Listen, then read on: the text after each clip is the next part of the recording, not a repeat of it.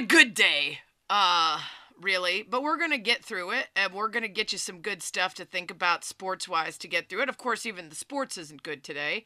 We're going to have to just wait a little while into the show before we get to Art Briles being hired at Grambling. Address potentially how the governor of Texas is attacking trans youth and their families and how that might play out in the sports world. And, of course, MLB emerging from talks seemingly no closer to a result. So we're going to just skip over all of that for now. We'll get to it, but we need to get, the sugar, spoonful of sugar first, Fitz. And that comes in the form of the NBA returning. Thank goodness for the NBA returning tonight and offering up something for us to think about that is not the avalanche of awful that is pouring in from every seam. It's Spain and Fitz, Sarah Spain, Jason Fitz, ESPN Radio, ESPN app, Sirius XM Channel 80. We're presented by Progressive Insurance. And yes, we always want to say the second half of the NBA season, more like the last third. It was about 2/3 of the way done at the break. And we have a lot of questions that we're going to need answered. But first, we have a lot of storylines coming from the teams that made the biggest moves before the break. And that includes the Nets, Fitz. And this now conversation about the likelihood that the vaccine mandates might change in New York City, and that Kyrie Irving might actually be able to play in all of the Nets games. Nick Friedel, our ESPN reporter on the NBA, who focuses a lot on those NBA teams in NYC, was on KJM this morning and said, this is a Nets team that, despite its record, is feeling pretty good. This is a group that says, forget what happened for the first 2/3 of this year. You get Kyrie back. You get Ben Simmons in the fold. KD's coming back here in the next couple games. You add Goran Dragic, and you have a strong veteran core behind them. Their confidence is such that I've never seen a team at this point of the year with this kind of record that believes, hey, we're going to turn it on. Kevin's coming back. He'll lead us, and we'll get there. Do you think they're warranted, Fitz, in that confidence? Yeah, probably, but I'm rooting against it. Let me just be so clear. I need the Nets to just continue to fall apart. It's a much better story this way. I know that, in a beacon of light in a dark world, we want the Nets to rise up through the ashes, and suddenly we see the arm come up, and we know they can't be stopped, and they're going to rise, and everybody's going to say, this is incredible basketball. But all that does is remind us how meaningless the majority of the regular season is, and makes it even tougher to justify why on air we have to sit here on radio and tell you why a Tuesday night game's super important. So what I need is for the Nets of so far this season to be the Nets that they are throughout the course of the entirety of the postseason. That will give us the opportunity to spend the next several months talking about, is this the greatest fail in all of sports history, right? Better drama from that. So, yeah, I think it's possible, but I am just absolutely out on rooting. You know what? I hadn't thought about it in the way you have as a good company man, which is how do we keep selling people on the importance of everyday regular season games if they end up not mattering near the end? So that's good of you. What I did think about yesterday, and I'm glad you brought this up because we did not have a show, was that there are, you know me, I'm usually not a hater. I root for my teams. I cheer for my guys and gals. I root for the people I like. I spend a little less time dunking on the people I hate unless we're talking about the New York Knicks, in which case I take detours to figure out how to dunk on them. But when it comes to the Nets, I am a hater because Kyrie's approach to this has just been so not in keeping with the values that I associate with loving sports and being a good teammate and caring about humanity and everything else. So yesterday, as the stories were coming in that felt like a big win for all of the people in this strange basketball love triangle, I was like, all of these choices made by these people, whether it's Ben Simmons, James Harden, or Kyrie, have somehow felt like they're all working out. And what lessons do we learn if all the decisions that you make that are selfish and bad for your team end up resulting in positives for you? Yeah, you're 1,000% right. And look, I like my drama to be sort of compartmentalized. I want my drama to happen during the off season so that we can spend that entire time when we need basketball to talk about in the summer, talking about the wildness of next year. If we start getting into the wildness of drama while games are going on, I don't stand a chance of being able to talk about it. We don't have the bandwidth for it, do we? One at a time, NBA. Give me games, then give me drama, then give me games. I can only handle so many things. Occasional drama mid-season when we need it, if there's a lull, and then get right back to the games. It's Spain and Fitz, Sarah Spain, Jason Fitz. Speaking of games, we got, 1, 2, 3, 4, 5, 6, 7 on the slate tonight as as we get back into action in this last third of the season.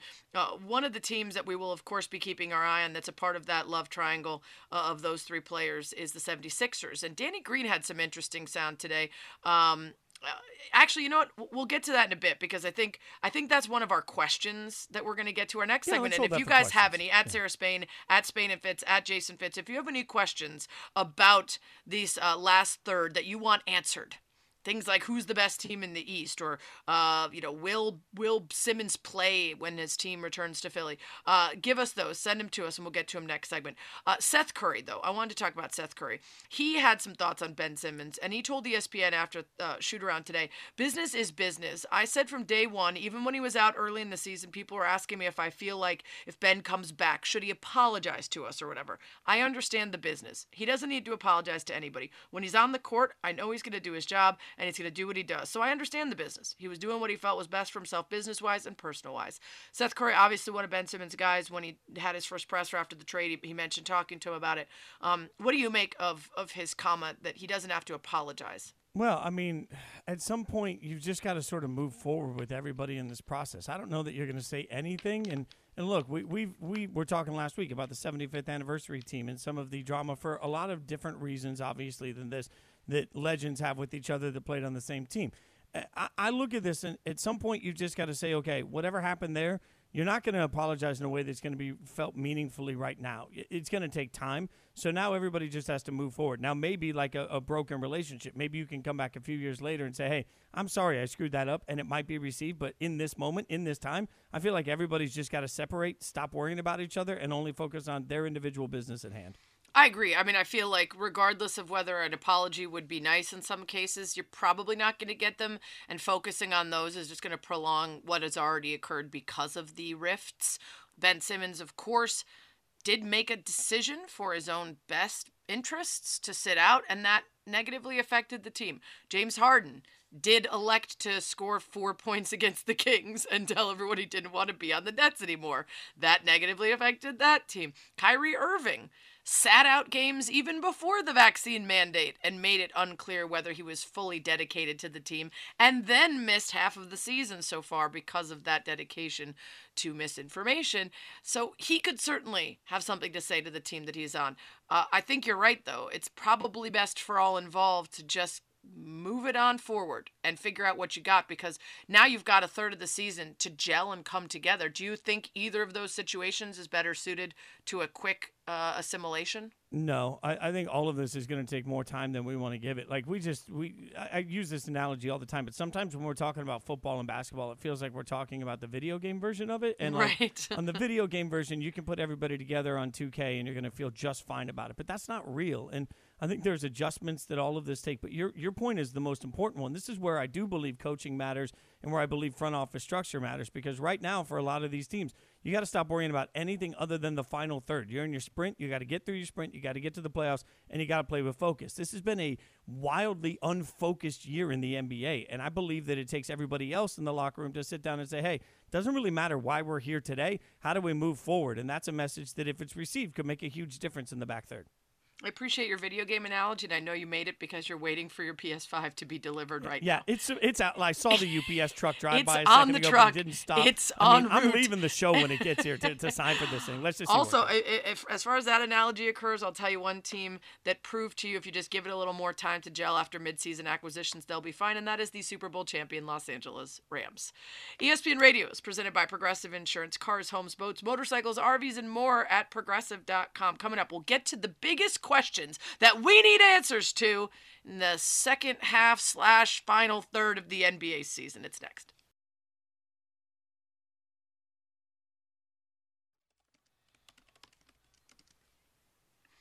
It's Spain and Fitz, Sarah Spain, Jason Fitz, ESPN Radio, ESPN app, Sirius XM Channel 80. The NBA is back tonight, the final third of the season. Couple decent matchups. My Bulls are in action against Atlanta, Memphis. taking on Minnesota, Phoenix, OKC, Golden State, Portland, Denver, Sac, and the night starts out with Cleveland, Detroit, Boston, Brooklyn. Fitz, there's a lot of things that we're going to need answers to. Most are on the Eastern Conference side of things, so let's start there, and hopefully we'll get into the West as well. But I think the biggest questions exist in that very packed top group. I want to ask specifically in relation to something Danny Green talked about today on Inside the Green Room with Danny Green, whether we think that Bill Simmons, wouldn't it be crazy if Bill Simmons played against the Sixers? If Ben Simmons will make that appearance when the Nets head to Philly. Here's what Danny Green said. Interesting dynamic of how things went down. Interesting dynamic of who went with him. I don't know. I haven't got a chance to talk to those guys yet, but I know they weren't on the most of cordial terms when he was in Philly with Drum and Seth. So I wonder how that relationship is now. I got a chance to talk to them. Now, will we shake hands to start? Probably not. First, I'd be highly surprised if he even plays in that game. I don't know where his health is mentally, physically, and we all know that he does not like to play in Philly. But say that does happen. I see it as being a very hectic playoff-like atmosphere environment to where it may be very rough for him. Yeah, absolutely. Understatement of the year. It may be very rough for him. Do you think he plays in that game? Not a chance. I don't think heck, I wouldn't even take him. I just make sure he doesn't even make the trip. But there's no reason to put him in that situation. One game is not going to be worth it, and especially if he's battling with mental health from all of this. The last thing you want to do is spiral him. We have this sort of concept sometimes that somebody can be dragged down into that moment and then just wake up the next day and they're like, oh, now I'm not in Philly. I feel great. I wouldn't risk it, the mental health aspect of it at all. There's no reason I would put him on the floor. I wouldn't put him in the building. I wouldn't put him anywhere near it, no matter what people or players might say about it. Yeah, I don't think he's going to be ready probably at all anyway. I know that's a couple weeks off, week and a half off. But I don't necessarily expect him to be already in the mix by that point. If he is, it would be awkward for that to be a game that they just don't have him travel and participate in. But I think if he isn't quite back yet, maybe they decide to aim for the game right after that, and they let James Harden, who is very well acquainted with being the brunt of things, be the one who takes most of the hits in that first clash between the two teams after the trade. Speaking of the Sixers, Joel Embiid is prohibitively the favorite for the MVP. You could certainly argue that Jokic has got the numbers and is building off of an MVP season last year, but I think more people are seeing Embiid as the front runner right now. Will Embiid's play drop off because of Harden? I feel like it will now, but it won't in the playoffs. Now is the right time to sort of test what can happen if Harden takes more of the load and Embiid takes less. We know what everything looks like if they minimize the role of Harden and they make sure that Embiid just keeps playing the way he plays. So to me, what makes sense right now is to pull back on all of that, give him less share, and then try and feel out how everything works if they run the ball a little bit more through Harden. And if it's not working, you right the ship in the playoffs and go back to what you know works. Yeah, it's hard to tell in part because the Harden that we're watching this year or have watched has his lowest true shooting percentage, his lowest points per game, having a down year. He's wasn't in a position that he liked with the Nets, though. Does that change? You have to go back to previous iterations of Harden to see the guy who would be a good fit with Embiid, and that's why I think it's possible that this does work out well if he can revisit the guy that he was before and is able to allow Embiid to work the way that he wants. If you staggered their minutes, you could certainly get the two acclimated early on without too much of a problem of them gelling. And then otherwise, if you put them together, you're probably going to need to use Joel Embiid into more of a pick and roll man. He is not utilized very often there. I think he's bottom 3 in pick and roll frequency for players who have done that a certain number of times on the season. I also worry about them trying to force it into just a Harden to Embiid post up when we've seen how effective Embiid has been working around the perimeter. So that's the question for me. I don't know that it's possible to add a Harden and not have Embiid's numbers drop. Although it may, on the whole, make the team better. It might affect Embiid's MVP chances, though. Speaking of, is he the guy for you, Embiid? Yeah, there's no doubt he's the guy for me, and I don't think anything's going to change that, especially we have this concept now of, oh my gosh, the storm he's had to weather through all of the Simmons drama and how much he's had to take on for himself and what he's been able to carry for this team, what was expected. the failings of everyone else around the league. Like, I just, there isn't to me a clearer person out there for MVP, no matter what the stats might say. Like, I think that Embiid is clearly the guy that we've sort of anointed as he's carrying his team on his shoulders, making him the MVP. Spain and Fitz, Sarah Spain, Jason Fitz. We're asking the big questions that need answers as we approach. It's already underway. The final third of the NBA season post break. This is a two-parter for you.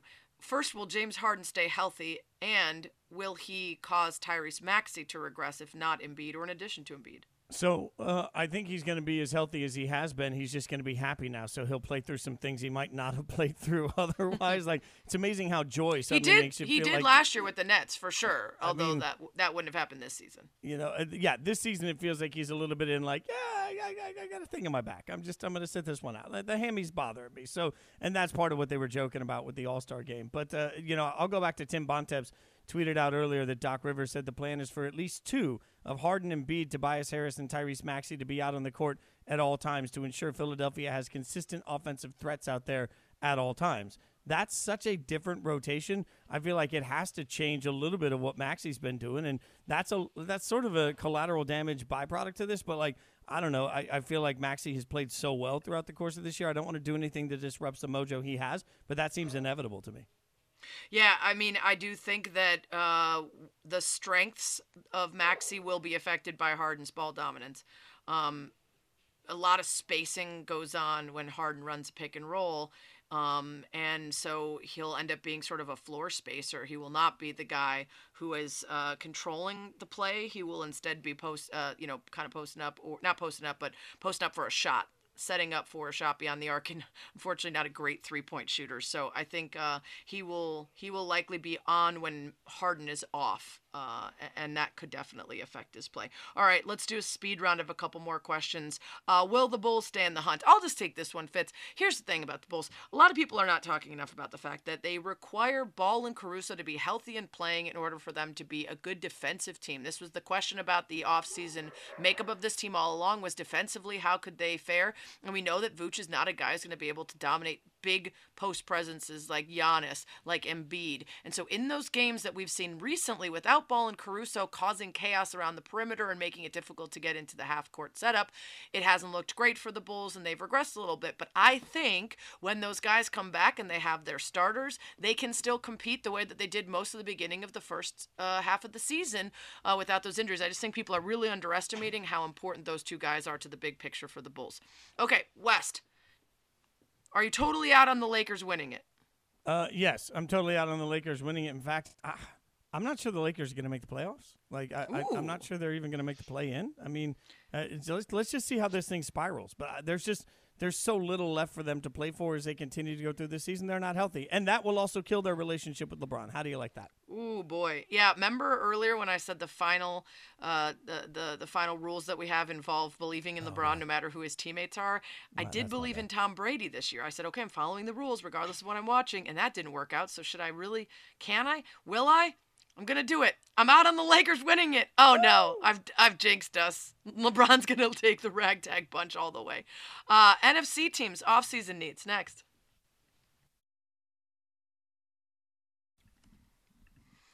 I don't know where Fitz is. In fact, I do. There he is.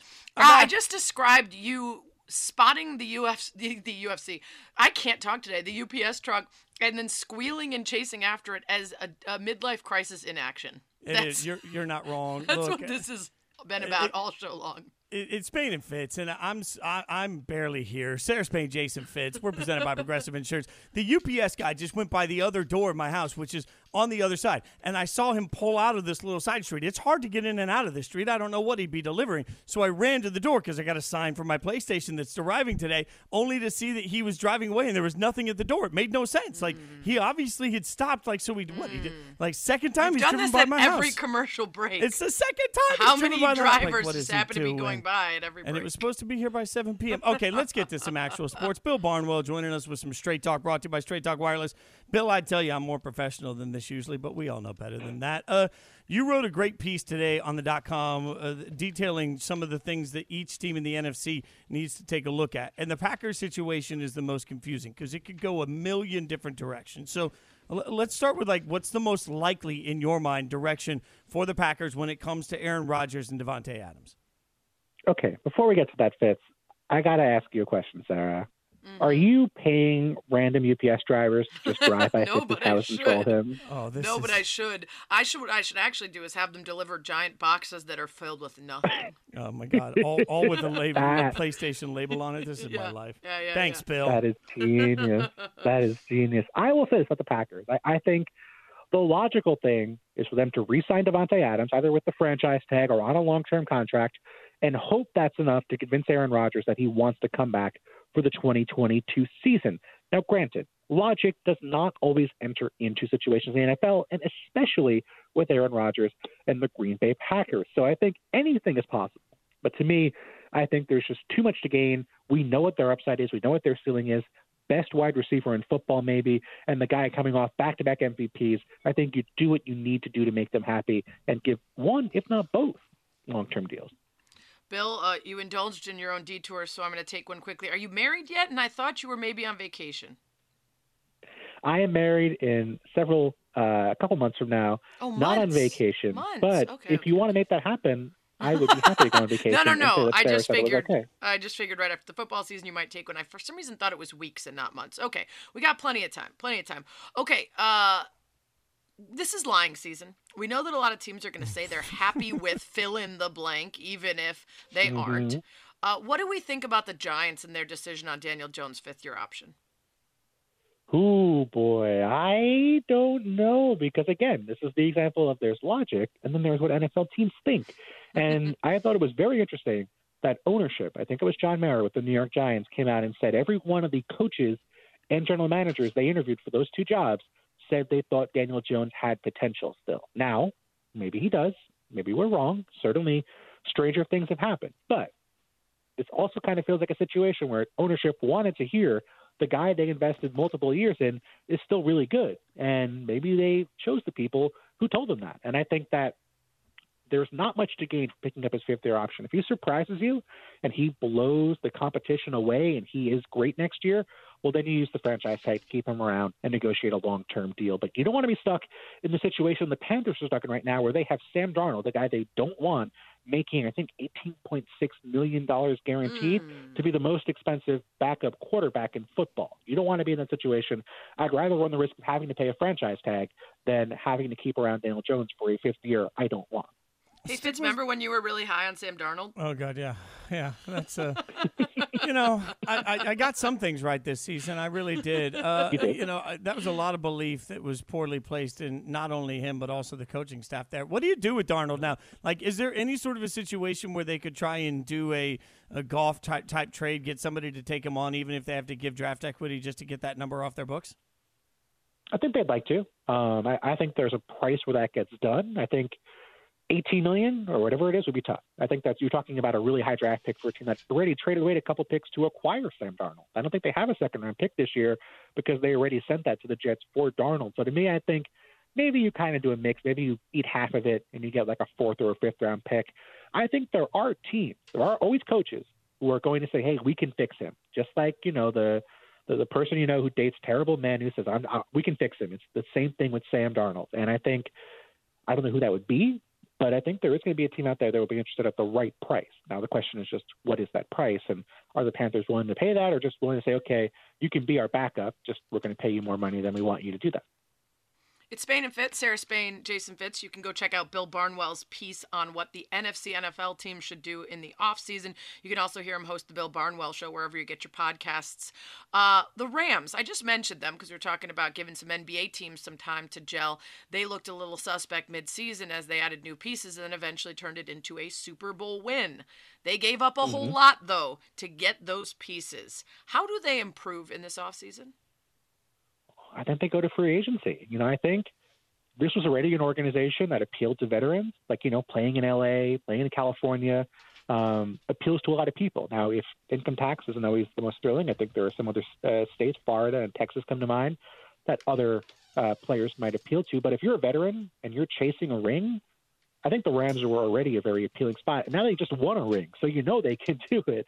So to me, I think it might be one of those things, sort of like the NBA, where you have like that team that, they can add players for less money than maybe other teams can. I think that's sort of how they have to do it. But I think a lot of fascinating questions there. Do they keep Von Miller? Do they try and get Odell Beckham back on a cheap deal because he tore his ACL? I think they can go in a lot of different directions with Also, the core of that team sticking around. Whitworth and Weddle became two big pieces despite their age, and they're not going to be around. I mean, does this, like, when you think about all of this Rams talk, though, does it prove that we overvalue draft picks? Like, we know nothing about anybody in the draft other than they're cheap. So does it make sense to take the Rams route? It does and it doesn't. Because I'll tell you what, at the end of the day, the guy who was the biggest difference maker in that Super Bowl was a guy the Rams took with the first-round pick in Aaron Donald. And there were guys on that roster who played big roles who they drafted. Ernest Jones, linebacker, had a great game. He was a mid-round pick for them.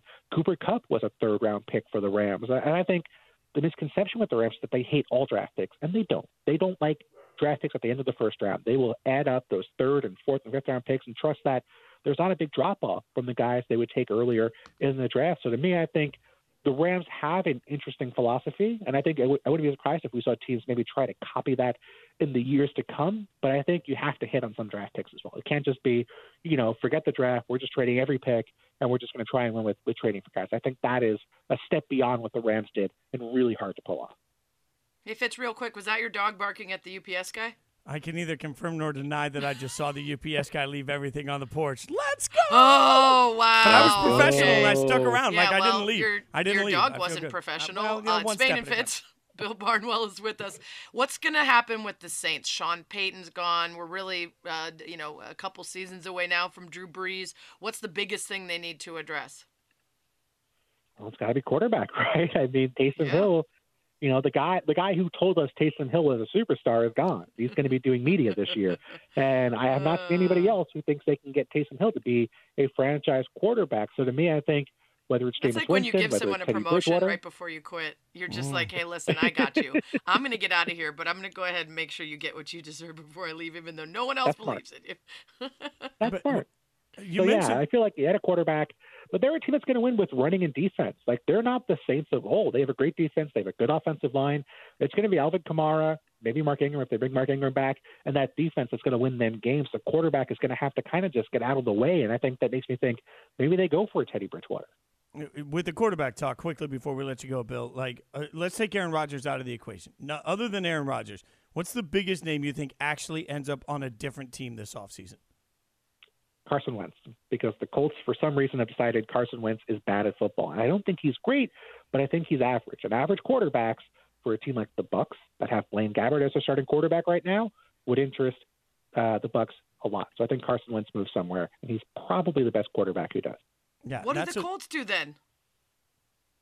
I have no idea. That's the fascinating thing. When I saw Mort's report he's about not good, the Colts but you have to have Carson someone. Wentz, Yeah. I was like, maybe this is the secret Andrew Luck comes back plan. I don't think that's going to happen, but I feel like maybe they draft a quarterback. Maybe they have a guy they like in the first round, or maybe they have a guy they like in the second round because they don't even have a first round pick because they traded it for Carson Wentz. Very interesting times in Indianapolis. Wow. The devil you know. That's all I'm saying. That's some Straight Talk Wireless, no contracts, no compromise. Bill, I appreciate you hanging out with us. I'm not even going to promise I'll be more professional next time, but, thanks for the help with the UPS, man. Maybe your dog will be.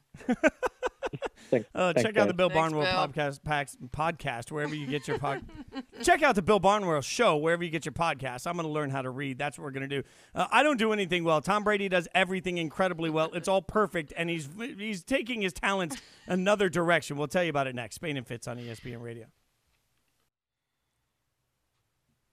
There are certain days that just carry more joy. This is one of them at this point, obviously, because the most important thing that could happen to either Spain or Fitz for the entire week just happened. My PlayStation 5 was delivered. Spain and Fitz on ESPN Radio, the ESPN app, Sirius XM Channel 80. Sarah Spain Jason Fitz, Sarah, I know you're excited, and I just try and hold it down a little bit. Don't worry. Someday you'll get one, and then we can play Madden together from different locations online all night. Like, doesn't Listen, that sound man, like? I would be happy for you, except for every time you stumble your way through the end of a segment, you promise you're going to go learn how to read. No. And I just don't think you're going to have any time for it now that you have a PS5. That's probably fair. But, at this point, it's a little like swimming. If I don't know how to read, like, I might as well just get through it. I'm the Charlie Day of ESPN Radio. I think that's what's happening. We are about to ask you guys, I should say. We were talking about earlier some of our predictions for the back third of the NBA season. How are things going to go from here? So we want you to tweet us at Sarah Spain, at Jason Fitz, the wildest NBA prediction that you have for the end of the season that could actually come true. Like, I want something that's actually, slightly plausible, but still wild and crazy. So get us some of those in the next hour. We'll laugh at each other as we try and figure out how wild the back third could be. And I will say this before we move on. I think there's a chance for a lot of chaos when you start thinking about, for anyone that hasn't paid attention, the standings, particularly in the East, are so crazy that you could look at it and see 1,000 different scenarios. So, I think there's the opportunity for things to get quite chaotic in the back portion of the season. As long as the Bulls remain at the top of the standings, everybody will be happy. Yeah, I think that's the key, is that it all comes back to the Bulls reasserting themselves as the true best of the East, and everybody coming to the place that I'm at. Yeah, well, the place that Sarah's at is Chicago, and one of the interesting things about this show, Peek Behind the Curtain, is that Sarah does the show from Chicago, and I do the show typically from Connecticut, right? Mm-hmm. So we're in different cities as we do radio together every day. Now, if we ever traded cities, I'm pretty sure that we would not trade houses, which would make us different than one trade. Larry Nance and Josh Hart, when they were traded, they literally just switched houses, which is crazy to me. They were both part of the C.J. McCollum deal from the Trailblazers to the Pelicans, but rather than try and figure out how to find a house, which is honestly really difficult in the middle of the season when you're trying to figure out how to play and you've also got to get out with your team, you got to have some place to live. They just hooked up with each other and said, hey, let's just do a little swap here. So they traded houses, and now they're living in each other's place. Honestly, it makes sense because they're friends, right?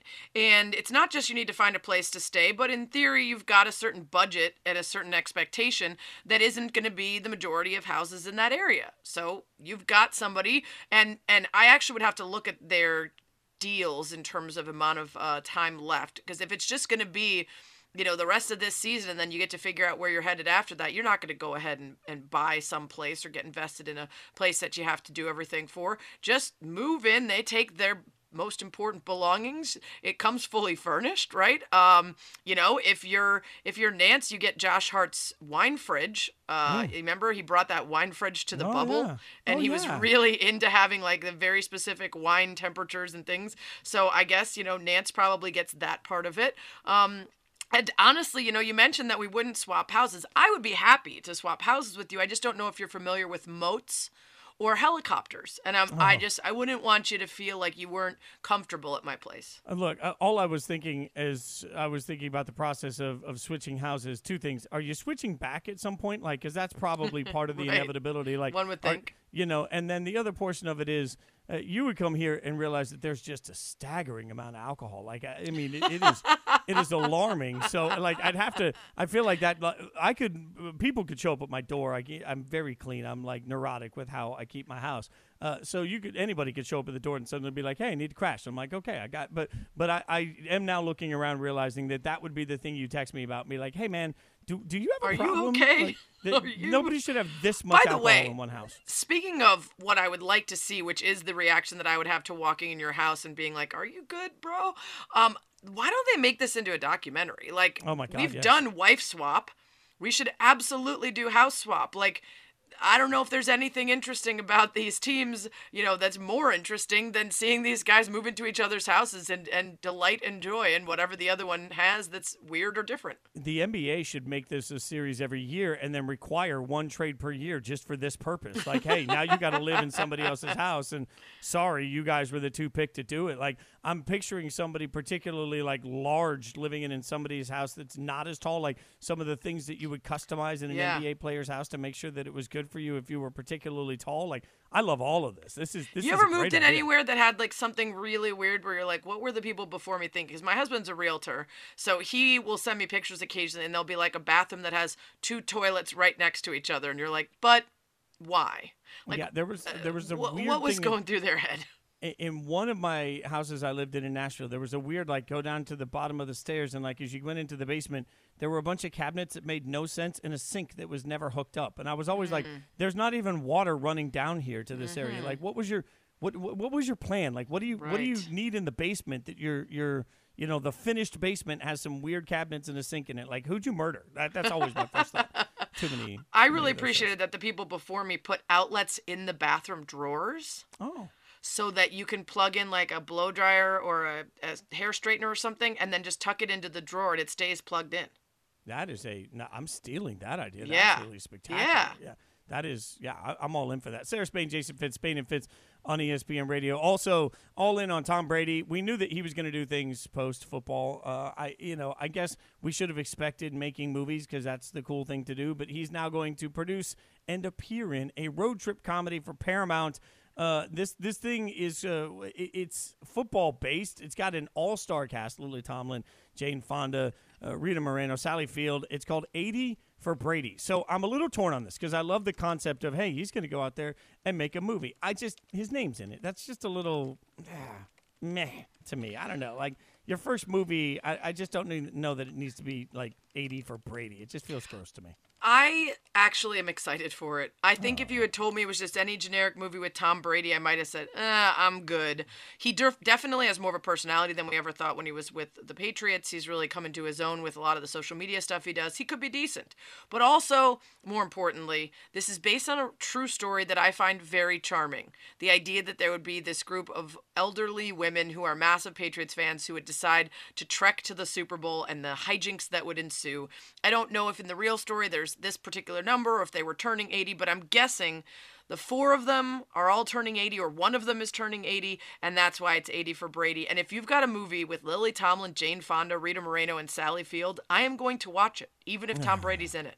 I mean, maybe, like, I don't know. This whole thing, Were you like, not a Gracie and Frankie fan? What do you hate West Side Story? You don't like Forrest Gump? no, I don't like Forrest Gump. That is one of my I better forgot hot that takes. you have terrible taste. The on soundtracks, the soundtracks electric. Great movie. Great best movie. soundtrack. Maybe the best movie soundtrack compilation of all time. But the movie itself, meh to me. I'm totally out on that movie. I don't know. 80 for Brady just feels like it's buried on my Netflix recommendations, like 8 pages down when I've had too many edibles and I don't know what I want to watch. That's what it sounds like to me. The title. I'm a title guy. Tune into the ESPN Daily Podcast. Gets you a deep dive into a single story from one of ESPN's hundreds of reporters, presented by Supercuts. Download, subscribe, and review ESPN Daily, available wherever you enjoy your podcasts. Maybe I'm in on that. I'm more in on the reality show we just created where players switch houses. Though we could do that in the NFL also. Like, you and I could do that for our own YouTube series. And I would just want, like, Aaron Donald and a punter to switch or something, though, just to see how they live differently. yeah, and then move back into the house afterwards and see what that punter. Well, that's had to like eat. when Carlos Boozer stayed. Was it Prince who stayed at his house, or he stayed at Carlos Boozer's house? I'll get to the bottom of that story. We'll come back with it because that was hilarious. Later in the show, I'll tell you the story. All right, coming up next, big news in college football with the serious note. We'll cover it. Spain and Fitz. Happy to welcome in senior editor at Texas Monthly, Dan Solomon. You can follow him at Dan Solomon on Twitter. Dan, thanks for the time. I would like to say I'm shocked by Art Briles being hired, but in fact, I'm not surprised at all. It felt like there were going to be minor moves, even globally and across the pond before he would be welcomed back here somewhere. I don't know if Grambling State was the place I expected, but he's now the OC under Hugh Jackson. Did you think that there would be a day where Briles would get back into American college football? I am not surprised by it, but also it hadn't happened yet. And, we have had many years between Baylor and now. So I was a little bit surprised, I guess, that it finally happened, that someone finally decided to do it.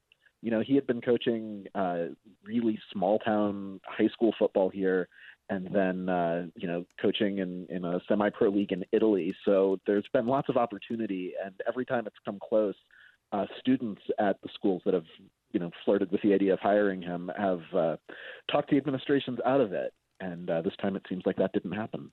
All right, Dan, I spent a lot of time today digging back into everything and historically with this because it feels like sometimes it just slips our mind. So when you look back at everything that you reported on with Art Briles, what stands out to you as the most egregious reasons he shouldn't have an opportunity like this? The thing that I'm worried about is that he had a real tendency to believe that football cured all ills, and so that he could recruit players who had violent pasts or red flags in their past, and that if he just brought them football and coached them well, that those concerns would go away and that they would grow into the men that he wanted them to be. And I don't think that that certainly didn't prove to be the case in Waco at Baylor, and I don't know that it works the way that he wants it to work. But that seems to be something he's always believed, that if you just coach these troubled young men into better people, then they'll be safe for people to be around, and that's just not how it happened at Baylor. Dan Solomon with us from Texas Monthly. Not only that, but the idea that if that doesn't work and when awful things happen to people, he prefers to either obfuscate responsibility or to keep it moving and not address it. We remember not only overseeing a program and alleging that he somehow wasn't aware or wasn't involved, but then after the fact, there was at least one victim who sued the university claiming that Briles backed out of his pledge to support and apologize to her after she was raped by former football player Tevin Elliott, who, by the way, was sentenced to 20 years in prison and fined $10,000, revealing in his criminal trial a rape of 3 other women and other crimes. And this victim was so angry that she came forward and released a statement about all of it. And just that much of Briles thinking so little of the victims after the fact and after all is said and done as to re-victimize them by not following up on promises like that. I think that tells you a lot about how he even views the problem on the whole. I think that you're right. I think that he definitely didn't want to engage with any of it. That was the consistent thread that we found as we were reporting this, is that he would say, okay, great, have them go to the police, and he would, try and not have to take any responsibility, take any accountability for why they were there, and try not to let it disturb his program at all. And I think that, that obviously had dire consequences in Waco. So in an article you co-authored in 2019, one of the lines in there that really stood out to us, if you're trying to make sense of reports coming out of Michigan State in the wake of Larry Nassar or Ohio State or Texas A&M, there are lessons to learn from what happened at Baylor. So we sit here 3 years later. Do you feel like lessons have been learned? I don't know if you can really say that to a great extent. I mean, I think that there are, he was out of coaching for several years, and I think that that meant something to people who wanted to believe that these institutions that they care about, the women who are, who reported being assaulted at Baylor are people who love sports, love football, love their universities. And I think that, it meant something to them that there was an example of consequences. I think that it's harder when those consequences go away, when he's back, coaching again. I think it sends a message that maybe things haven't changed a lot. I think it's unfortunate that Art Briles kind of ended up becoming the symbol for this, that there weren't more examples of, more consequences, because it's, Baylor's not unique with this happening. But I think that because he was the symbol for it, when that symbol goes away, then it's really hard to believe that anything has changed. It's Spain and Fitz, Sarah Spain, Jason Fitz, talking about the hiring of Art Briles as offensive coordinator at Grambling State. We're talking to Dan Solomon, senior editor at Texas Monthly. Dan, does it make sense from a football perspective? Is it really worth all of the publicity that this is getting, and not in a positive way? Is he that good of a football coach? Is he that necessary in order to increase the success and results of the program at Grambling State? It's hard to make that argument, I think. There are a lot of really good offensive football coaches. Briles, his most recent job was coaching at a high school, a Division III high school, or a Division III high school here in Texas. A very small school. He did all right there. He got them to, the semifinals in that division, but he didn't win. He was somewhat successful. There were some recruiting irregularities. He brought in players who maybe weren't fully eligible to be competing in that district. He did okay, but he was coaching high school football at a lower level and didn't take the world by storm. Dan, I just keep looking at this and trying to figure out if it was worth it. But the other side of it is, should there be a line where somebody gets a second opportunity? In your mind, with all the reporting that you did on this and all the research you've done, did Art Briles deserve a second chance? I think that it's possible to earn a second chance. It's possible to take accountability. It's possible to, show that you have changed and that the mistakes that you made are mistakes that, you've learned from. I don't think he's done that. I don't think that his time in Mount Vernon, Texas, coaching high school football showed him doing that. I don't think that the way he talked about Baylor, the way that he still talks about Baylor, when he is willing to address it, shows someone who has learned and, doesn't see himself as the victim of an unfair situation as opposed to someone who created that situation. So I think that it is possible that people can and should deserve second chances and opportunities to learn from their mistakes. I just don't know if he has done it in this situation.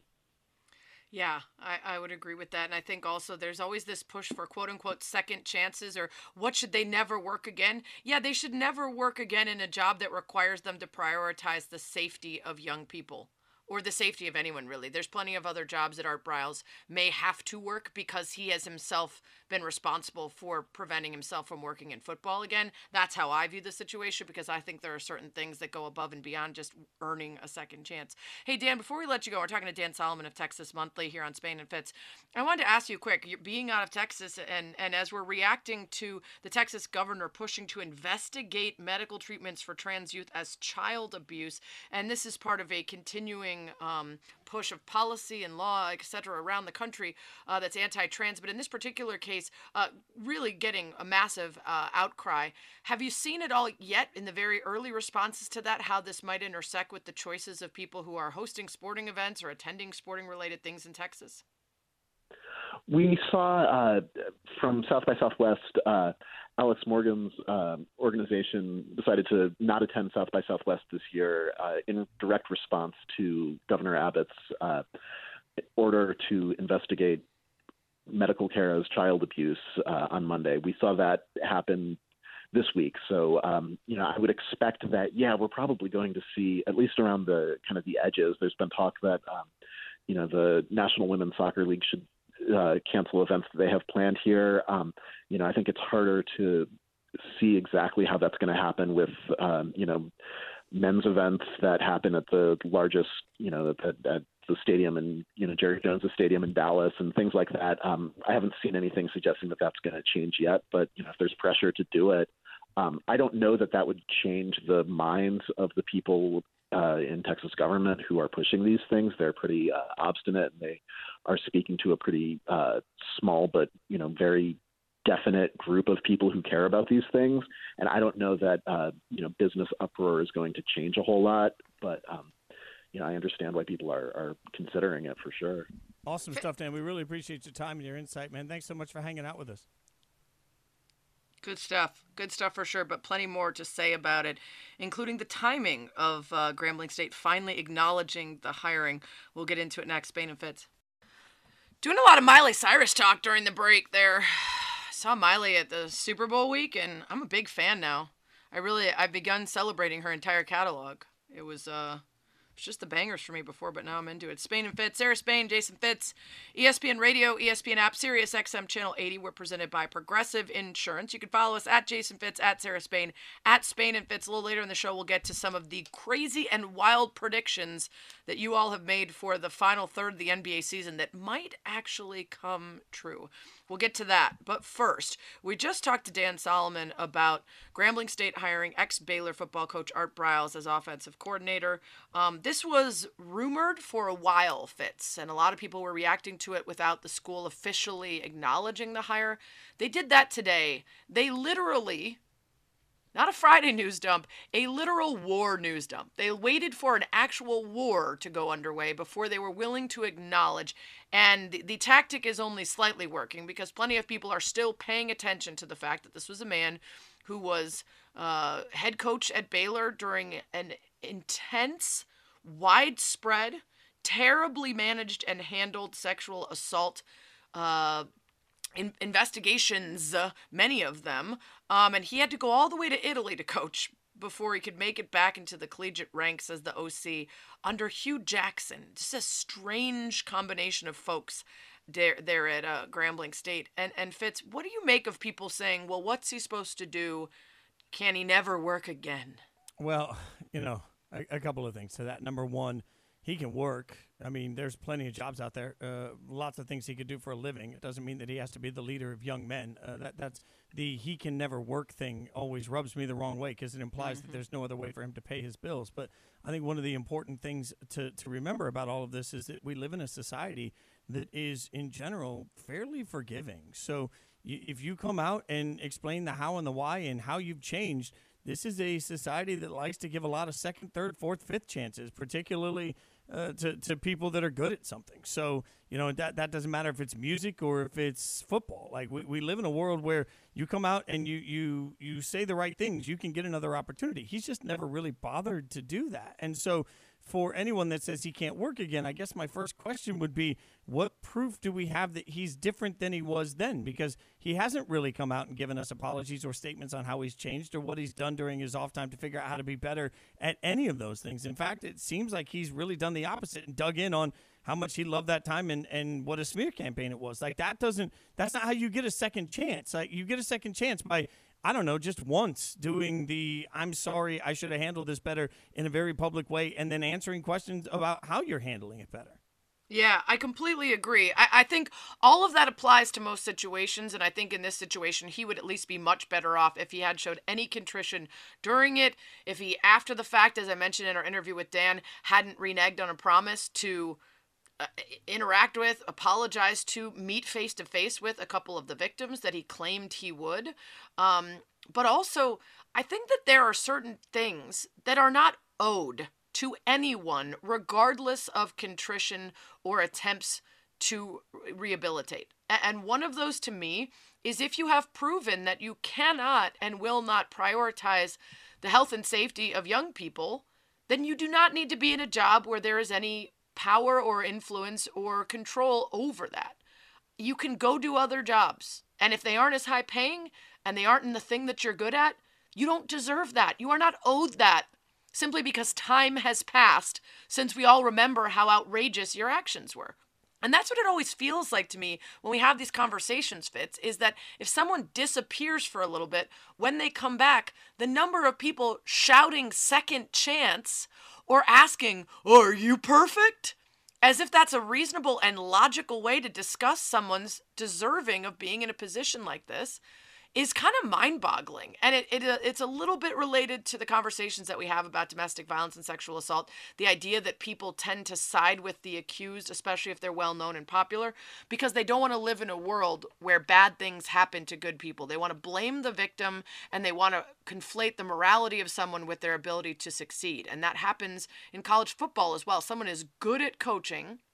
We are not only going to say we prioritize that over anything. If you can help us get W's, we don't care who you are and what you've done. But also we will conflate the idea that if they are good at coaching football, then they are probably a good person who just quote unquote made a mistake.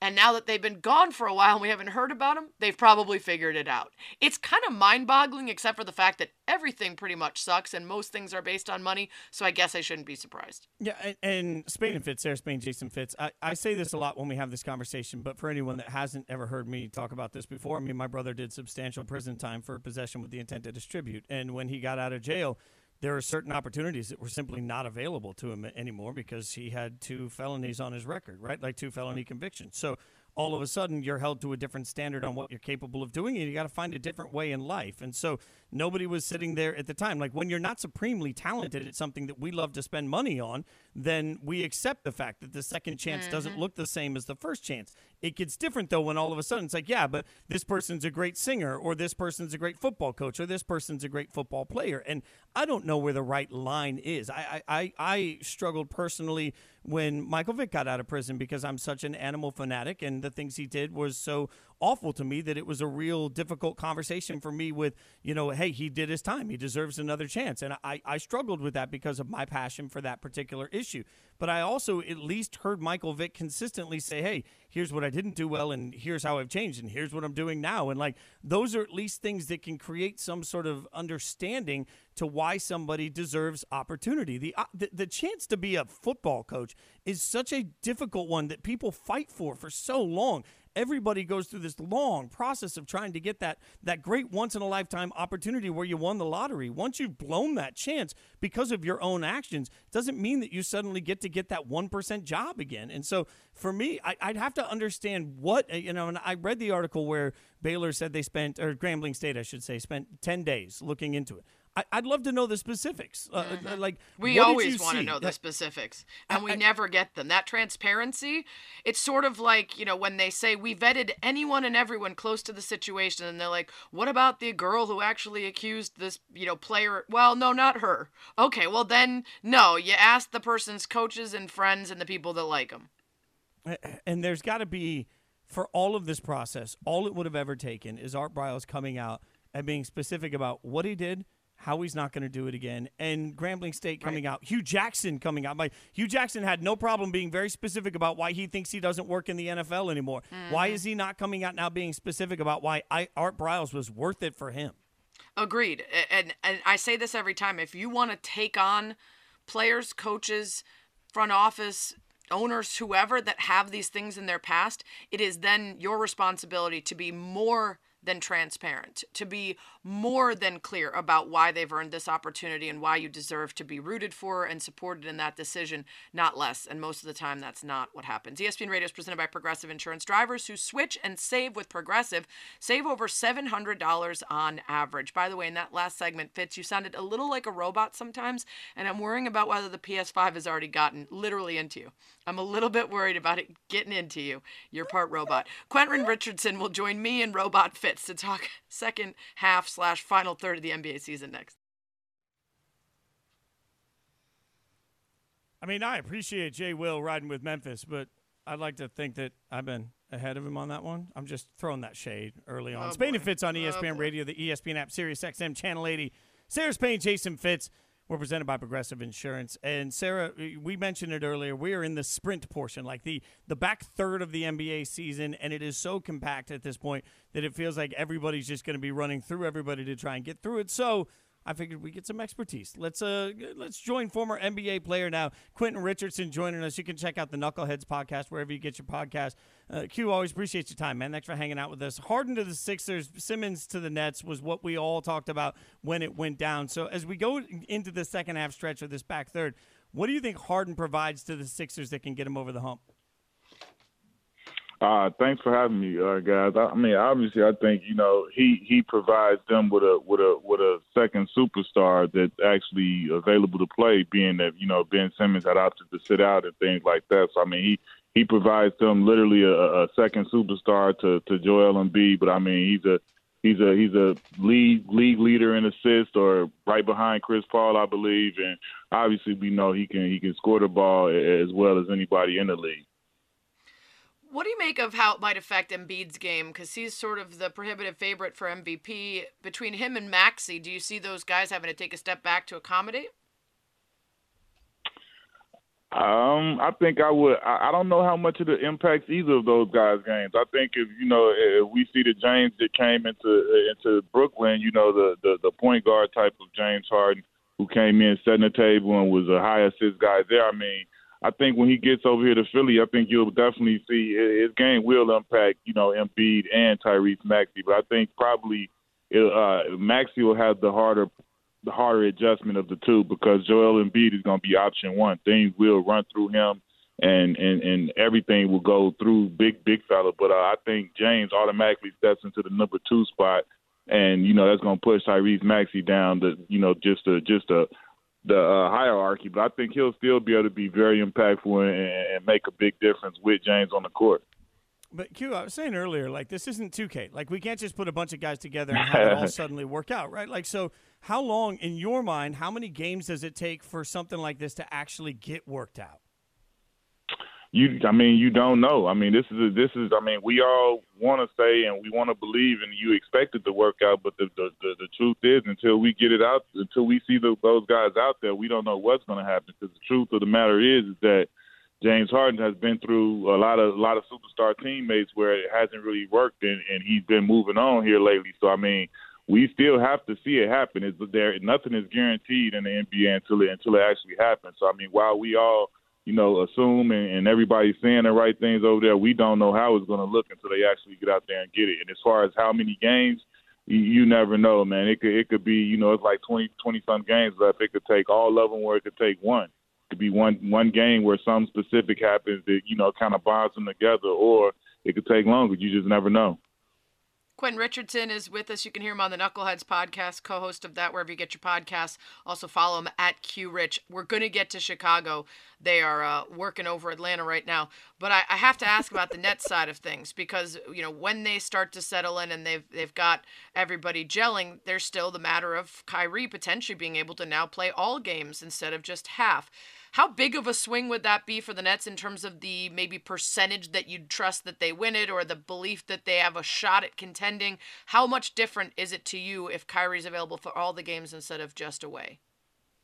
I believe the percentage goes higher for me. If the New York lifts the mandate and he's able to play in all of the games or a much higher percentage of the games, I believe that that definitely sends their percentage of a chance to compete and win a championship way up, because I feel like no matter how good you are, we all know this, there has to be some type of continuity and some type of feel for each other out there on the court. And I think the more games those guys get to play together, the scarier it is. I mean, it's always going to be that option that regardless if when you add Kyrie to that element, they're going to have an opportunity. But I think it just goes up a bit when they get a chance to get those games together under their belt. And when you say continuity, I just keep in my head screaming Milwaukee. Like that's what Milwaukee is. Like, are we devaluing their experience they already have as we look at the end of the season? I don't know who we is. I don't devalue them. I have them firmly in my championship thoughts. I don't see why anybody wouldn't be thinking that they aren't back to defend their title, and Giannis is looking better and better every year, and I feel the same about him this year. He's taking another step. As hard as that is to believe, I feel like he's gotten better this year, and I think they are a team on a mission. I think they've been kind of up and down and had some injuries and things like that, but I think them being there, tasting it, they know what it takes. And I think they're more focused on not trying to have the best record or whatever. I think they want to get healthy and go into the playoffs playing their best, and I think they're going to be right there, and whoever it is in the East, they're going to have to see them at some point. Speaking of the East, I've waited long enough. Quentin Richardson is with us. I'm trying to explain to people that the heat around the Bulls early on was not misplaced, that the perhaps a slight regression or the way that they haven't matched up to the best teams in the league when they face them head-to-head is in part because their system relies on Ball and Caruso mucking things up on the perimeter and making it tough for teams to set up in the half court because they can't necessarily rely on Vooch to go with the bigs. They got to be more creative in their defensive sets, and they can't do that without Ball and Caruso. Do you agree when those guys come back, they at least have a shot to make things more interesting than they have against those top teams in the last couple meetings? No, I agree 100%. I can recall back to I worked for the Magic broadcast, and I do pre-halftime and post-game, and I remember getting through doing a pregame and coming down to the media seat, sitting there, and I got to see those two guys in particular up close, Lonzo Ball and Alex Caruso. They're on the ball pressure and defense, and their ability to screw up the offense even getting into a set, because those guys pick up full court. And I watched it up close in person. And I say these dudes are next level. When those dudes get back 100% healthy and they get back out there, that changes the whole complexion of their team. Because that's a starter pressing up full court, and that's a guy coming off the bench. And when they get in the lineup together, it's a nightmare. I'm telling you, they are going to be an issue. They are definitely legit, and I love what they're doing in Chicago. Let's Look at that. She's going to be insufferable. Let's take a look at the West. The Suns, obviously, no Chris Paul. Jason, we didn't even say anything about Zach LaVine and DeMar Vucci. I'm just going to leave it at that. Yeah. It's believe me, I hear this about 3 times a week at this point. Like, this is just part of that's part of what's happening. Real quick, on the West side, the Suns, no Chris Paul. How do you see the West playing out when you look at the Suns, the Warriors, and the Grizz? Man, I think that's where you'll see those 3 teams right there are going to be right in the thick of things at the end. I think the one advantage, if there was any for Chris Paul getting his injury, is that he's had about 4 or 5 hand or thumb injuries. So I think he'll know how to attack this, and I think he'll know how to keep himself ready to play in the best playing position that he can be in. And I think the professional he is and how hungry him and this team is for a championship, I think he'll come back and be ready to go when he comes off this injury. So, I think they'll be able to hold down the fort and at least keep them in a 1 or 2 seed. But, I definitely know that those top 3 teams, Memphis, Golden State, and Phoenix, those are going to be hard outs in any 7-game series. Q, we make some rules around these parts, and then we immediately usually just don't follow them. But we try to convince ourselves, and a couple of them were, never pick against Tom Brady just because he's getting older, and never pick against LeBron regardless of the supporting cast and how dire things may look in the regular season. Can we still say that? I know he personally is playing fantastic ball, but is he still a guy that we can look at the landscape of the NBA? It's very different than when he was with the Cavs and we could question the supporting crew. Is this Lakers team out? Is there any way for you to imagine that LeBron has enough to get them back into contention? Like you just said, I haven't come to the point where I'm ready to say he's out, and I haven't come to the point where I feel that he can't carry them. Until he shows me that, I have to believe that it's still possible. I feel like if they get in a play-in situation or any of those things, I know it's going to be extremely tough with the outlook being with AD not being back for 4 or however many more weeks, and that's basically the rest of the regular season. So I know their schedule is not that favorable either. But until I see it, I have to go with what I've seen. LeBron is always, as long as he's there in the lineup, I feel like they have a chance. They have a chance to get, to win games if they get in the play-in situation. I know he's a guy that's not going to lay down on the season. So in these regular season games, he's going to go as hard as he can and try and carry him as far as he can, no matter who's playing with him or not. Because the one thing we know is that he's not going to just lay down and accept the defeat. He doesn't want it. So until they do it, until they show me that they out, I got to roll with them still having an opportunity. Hey, Quentin, we only got like 30 seconds here, but you always start your podcast asking your guests who the first person to bust their butt was when they got in the league. I'm sure you've answered it before, but who was that for you? Vashawn Leonard. First game in Denver. That I can't even blame it on the altitude. I just was a young pup who didn't give the OG the proper respect, and he gave me a quick 17 in the first 6 minutes, and I was sitting on the bench trying to figure out what the heck was going on. Fitz, if you ever want to have the world's worst FOMO, just get Q talking about being a Jordan Brand athlete from the start and the deliveries that he used to get. 1 billion times better than that PS5 that just showed up at your door was getting. Look, I fought for a long time for this PS5, by the way, but yeah, Q, if you ever, got some extra 9.5 sitting around. I'm sure they'll fit you. Yeah, I'm sure whatever. 9.5. That's why I specify with people like 9.5. Big body just send him one shoe. I'm a 15. Big body Benz is over here. Yeah, give him one shoe. He'll cut it in half, and he'll put some padding at the end of that. It'll work out. Follow him on Twitter at QRiz. Check out the Knuckleheads podcast, man. Always appreciate your time, brother. Thanks for coming on with us. No problem. Anytime. Oh, that was just tiny feet. I'm constantly reminded about my tiny feet. All right, coming up, how long is this baseball stalemate going to last? We'll discuss it next. Spain and Fitz on ESPN Radio. Spain and Fitz on ESPN Radio, the ESPN app, Sirius XM Channel 80. We're all Miley tonight.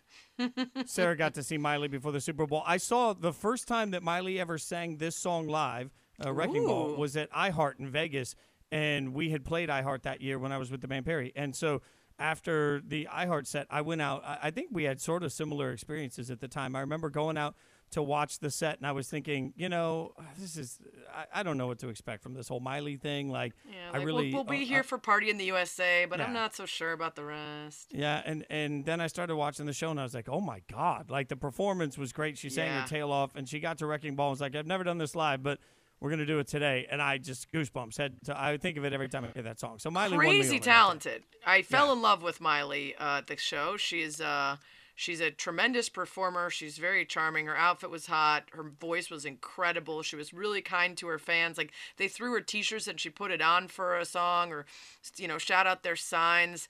Is there a name for Miley-X? Miley-heads? I don't Smileys? Know, we gotta get her on the show. Miley-aliens?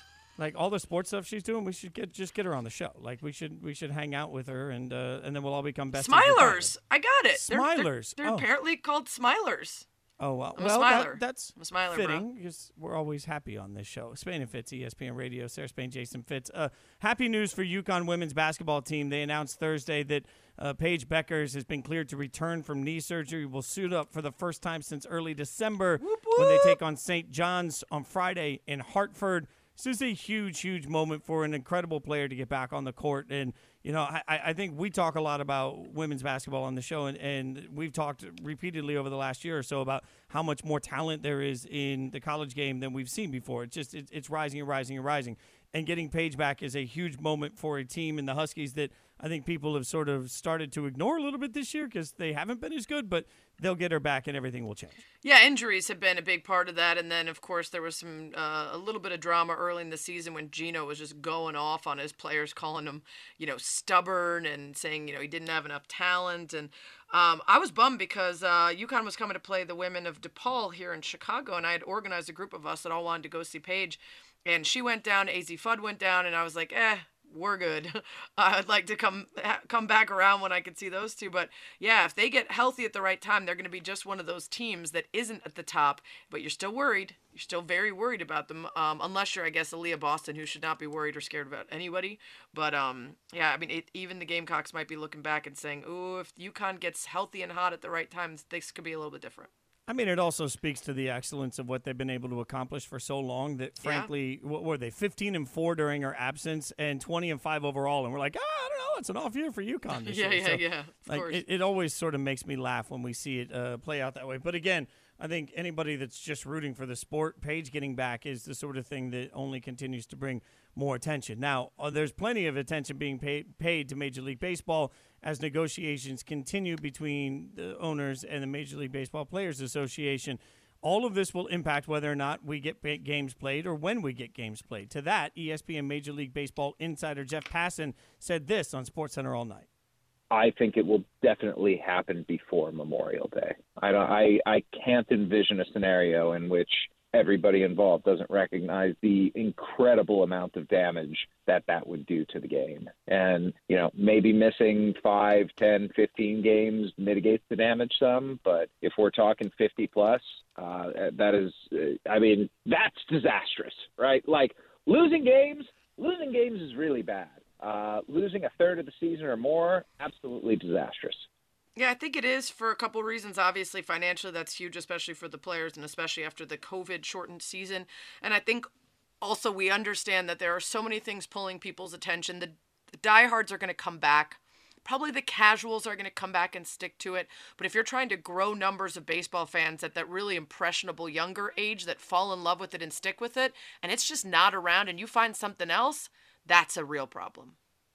I think, you have to start thinking about the long term and the short term and how do you navigate all of this together. I'm maybe naive, and I'll be the first to admit it, because my love of the Raiders, which everybody knows, is so thick that I feel like there's virtually nothing that would truly drive me away. So I feel like when we start these conversations, a lot of times we say, oh, my God, if this doesn't get fixed, people are going to be driven away. Well, if you're a lifelong Reds fan and the Reds start playing well, that part of your heart is just connected to it. And that's one of the faults at times with fandom that allows owners and players to get away with so much. I don't know what it takes to actually break that spirit, but I do know, as been smartly pointed out by a few different people, and I heard Freddie and Fitzsimmons talking about this last night, the average age of baseball fans is older. And so as you're trying to navigate how to compete with a younger audience that right now is gravitating towards the NBA, a labored disagreement is not helpful in this process. So, like, short term, I think, honestly, the diehards stay. But long term, all of this just plays into anybody that has that tiny seed of doubt on why not to watch baseball. This is the stuff that only continues to grow that seed if they don't get games played. It's Spain and Fitz. Sarah Spain, Jason Fitz. Don't forget, tune in Saturday for college basketball action as Virginia hosts Florida State. Coverage begins at 3:30 p.m. Eastern on ESPN Radio and the ESPN app. You mentioned the NBA. Certainly a lot of fans, especially young folks who just watch highlights on YouTube instead of even games, that are finding it more compelling, especially the superstar aspect of it, than baseball. And that brings us to what we asked folks earlier in the show. What is the wildest prediction you are willing to make about the end of the NBA season that might actually come true? Here's a couple funny ones. At Jay Horo, Kyrie Irving is allowed to play home games, but finds a reason not to. Nets get bounced in the first round. I'm all in for that. Yeah, I'm here for that for sure. At AZ Bobby L, Brooklyn will need to play the play-in game. Interesting. At Finhead83, Sarah will be a Heat fan for 2 weeks period while cheering on Jimmy Butler to get his championship. That could happen. It's possible. I don't know if I'd go as far as to describe myself as a Heat fan, but I might say, I'd like to see Jimmy win it. At Wezzy0257, CP3 out a month plus. The Suns fall to the 3 seed. The Nuggets get Porter and Murray back and eliminate the Suns in the first round. Oh, I don't see that. I like that. That's a good prediction. Yeah, I mean, we do have to see what Booker can look like without CP3. Yeah. We haven't had that before, and it could be a big difference depending on how good he is when he comes back and when he does come back. At Luca_NYC, Ben Simmons hits game-winning free throws against the 76ers in Philly in Game 7. That would be incredible. Even better if he hit a game-winning 3. If Ben Simmons drained it, or for that matter, dunked the ball from a foot away to win the game. At Marjorie79, LeBron realizes the Lakers have no chance and decides to sit the remainder of the season. There are already people floating that idea, Fitz. Oh, well, we all know what it's really going to be. It's going to be a Bulls-Grizzlies final. We called it. That's right. That's right. Freddie and Fitzsimmons is next. The entire Bulls team joining them. Thanks for hanging out. Wow, mid-game.